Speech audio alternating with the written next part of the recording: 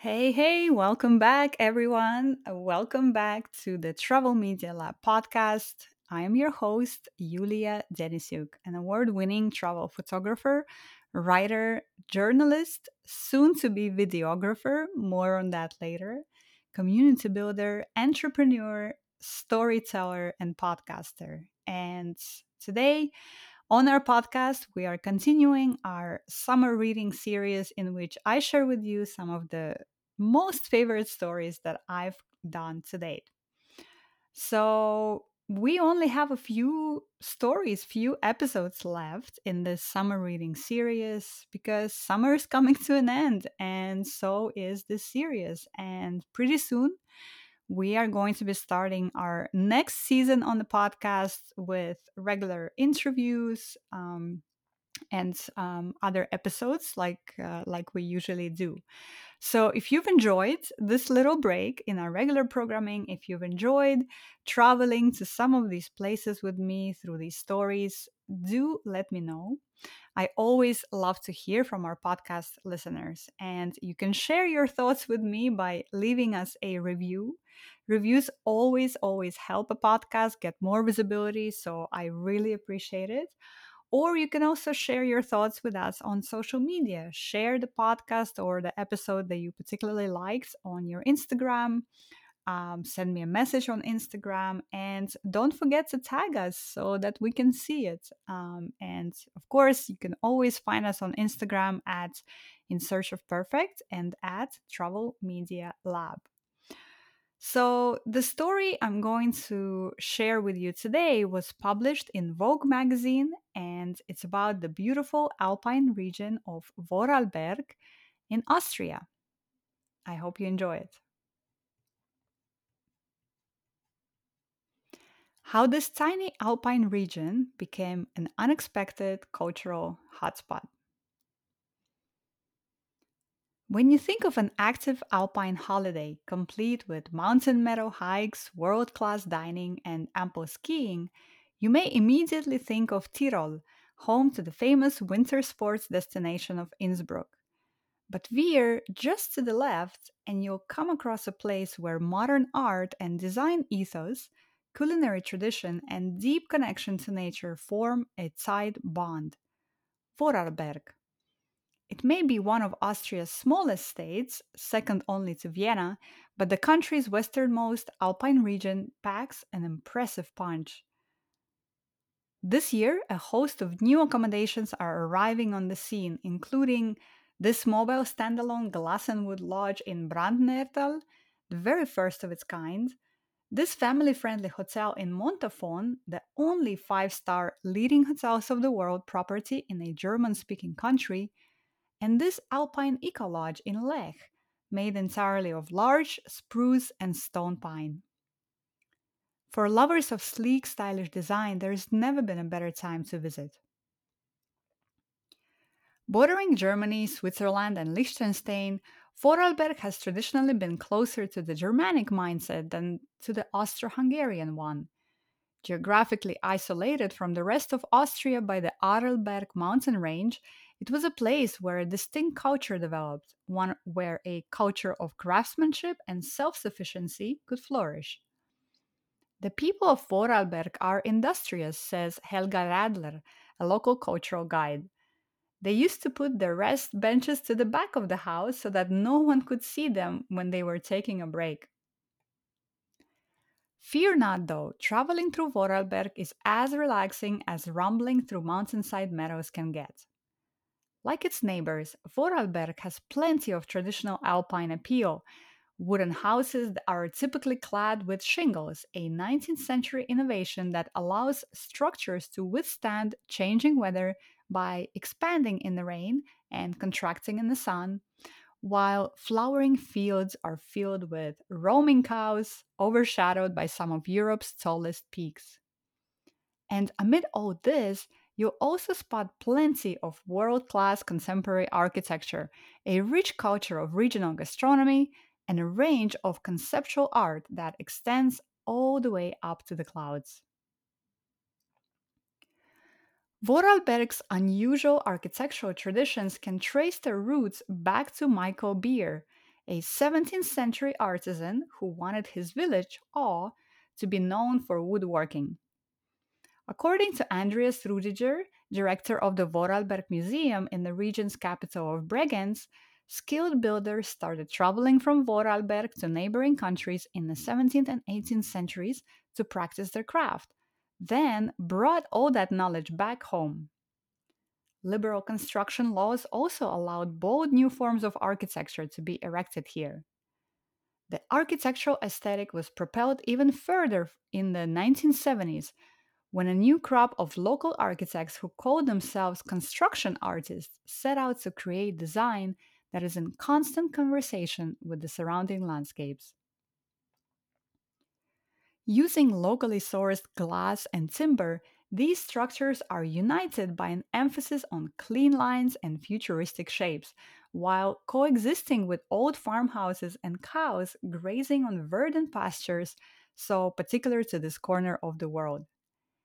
In Krumbach, a 1,000 strong village outside of Bregenz, the renovation of a bus stop ended up turning into a global affair when leading architects from countries like Japan and Chile teamed up with local craft groups to design 7 imaginative new stops for public use. Pritzker Prize winning architect Wang Shu from China built the wooden Glad's egg stop in the shape of a camera obscura, while Belgian trio De Wilder, Vink, and Tai Liu dreamt up the metal Unterkrumbach Sud, molded at a sharp angle reminiscent of nearby snow laden mountains. We simply wanted to make more out of our bus shelters, says Krumbach's globetrotting mayor Arnold Hirsbuchel, who was the brains behind the idea. In the nearby village of Hittisau, a hiker hotspot in the summer, a museum launched in 2000 celebrates the cultural achievements of women. The award winning Hittisau Women's Museum, the only one of its kind in Austria, sits atop a village fire brigade in a building made of local silver fir with a floor to ceiling glass front. Here, exhibits on the history of marriage commingle with rooms for birth and census, a walk in clay sculpture that serves as a prototype for the ideal space within which to deliver a baby.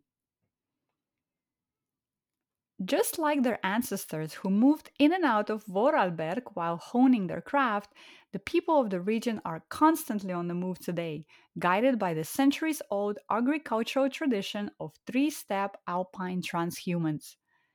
Inscribed into Austria's UNESCO list of intangible cultural heritage, it's a practice used by local farmers to this day that involves migrating with their cattle through a trio of stages. During the winter, cows spend time in barns eating air dried local hay.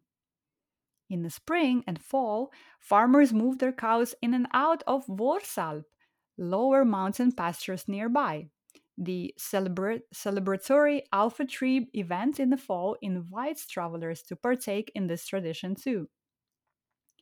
Summer months are spent in higher altitude Alps, where cows load up on herbs and grass, churning out silo free milk that the region's 70 or so creameries use to hand produce 200 tons of Alpkäse, the exquisite Vorarlberg cheese which takes on the meadow's aromatic flavor.